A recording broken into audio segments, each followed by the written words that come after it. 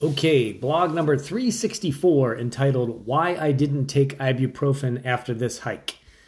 As you can see from the picture, I am smiling from on top of Mount Humphreys, which is 12,633 feet, and Mount Humphreys is in Flagstaff, Arizona. My wife and I hike that mountain every summer, and this was from the most recent version of that hike. All right, for the past few years, I have joined a group of people that hike Mount Humphreys in Flagstaff, Arizona, and I have had mixed feelings about it. At first, it was a challenge that I wanted to undertake. This peak is 12,633 feet high, and that works out to be about a 10-mile hike round trip. I knew lots of people had done this hike every year, so I assumed I could do it as well. Yeah, that's my ego talking, but I look at a lot of things through the lens of if them, why not me too? It motivates me to try new things and overcome most of the trepidation and fears I might have for doing something that I have not done before. On my first trek up the mountain, I didn't realize what I was in for. I had not done a height of this length, let alone at altitude before. Like, ever. I really wasn't sure what to expect, and it showed by the time we were done. I felt awful by the time I got back to the car. My feet were killing me. I had on the wrong type of footwear for a hike like this. My knees were throbbing, as they are not a big fan of going downhill. I probably didn't drink enough water, even though it was not hot that day. The workload required more than I took in, however. I took too much stuff with me that I didn't need, and yet there were things that I should have had with me that I didn't. Extra weight with no real benefit is not ideal. But despite all of this, I made it to the top anyway. Next time around, I did a little better, as I had prepared to some degree for the task at hand.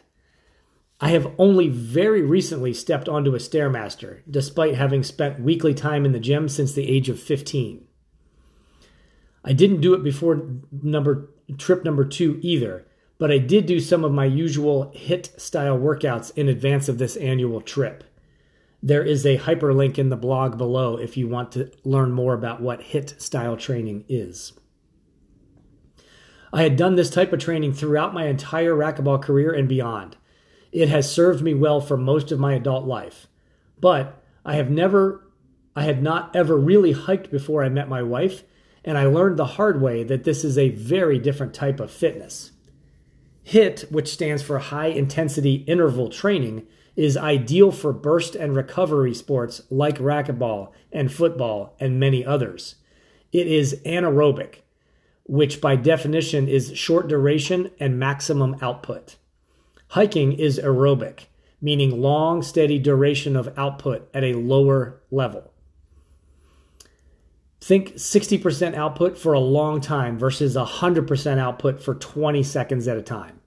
Quite the contrast.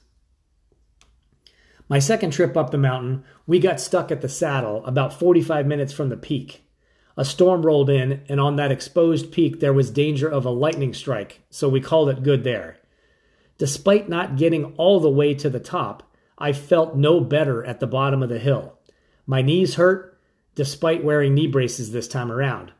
I was wiped out, and I finished in the middle of the pack within the group of hikers that we went with. My wife was 30 minutes ahead of me to the car. Now, she is an animal on the hills and a very strong hiker, but it still bugs me. Yes, I know, that's my ego talking again, but that's how I felt. I vowed to make improvements. This year's trip in 2022 was much different.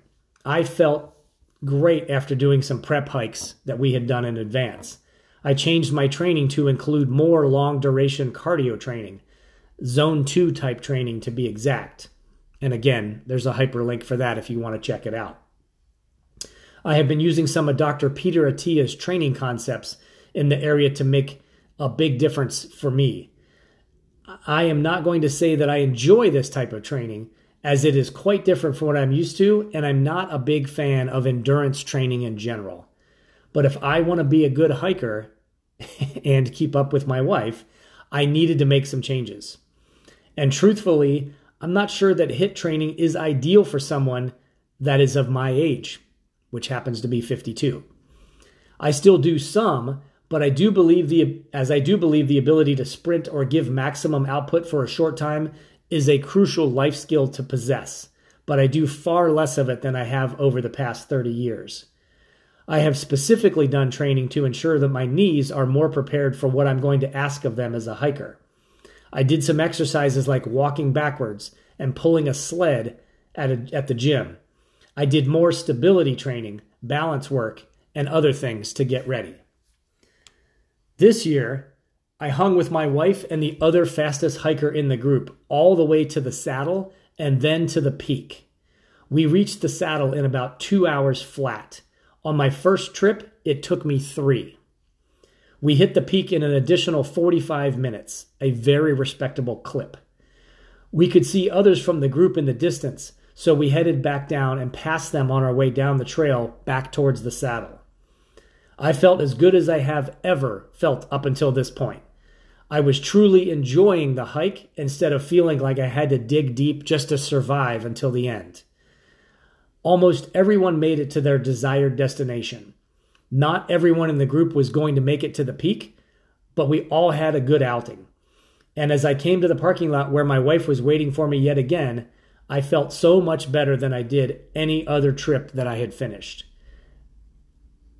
It took me about 10 minutes more to get down the mountain than it took her. I know that this is still the weakest part of my hike, and although I went much faster this time around, I was not able to keep up with her pace and the other guy that was with her as they finished about 10 minutes ahead of me. But I was quite happy with my performance, especially compared to previous trips. Now, about that ibuprofen comment in the title. I earned the pain that I felt on that trip. In a weird way, the pain is my reward. It is a reminder of what was done and just how difficult it was. That's right, I wanted to feel that pain the next day. I earned it.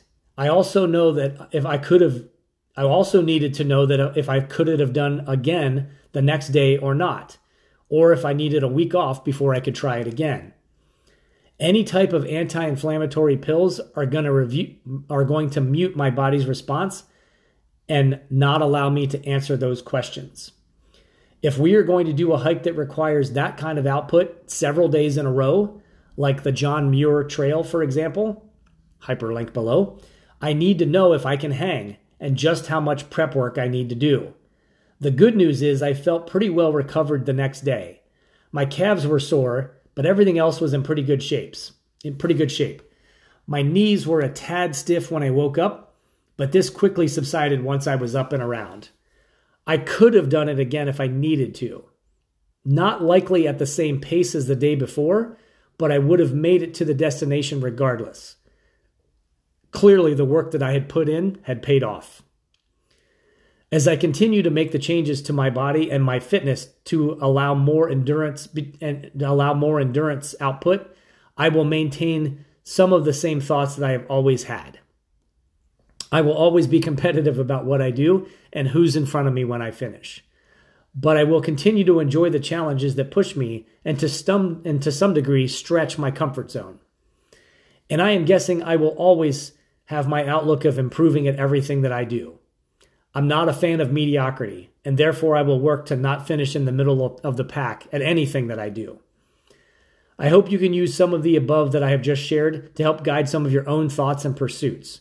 Trust me, the view is always better from the top. I wish you luck in your endeavors.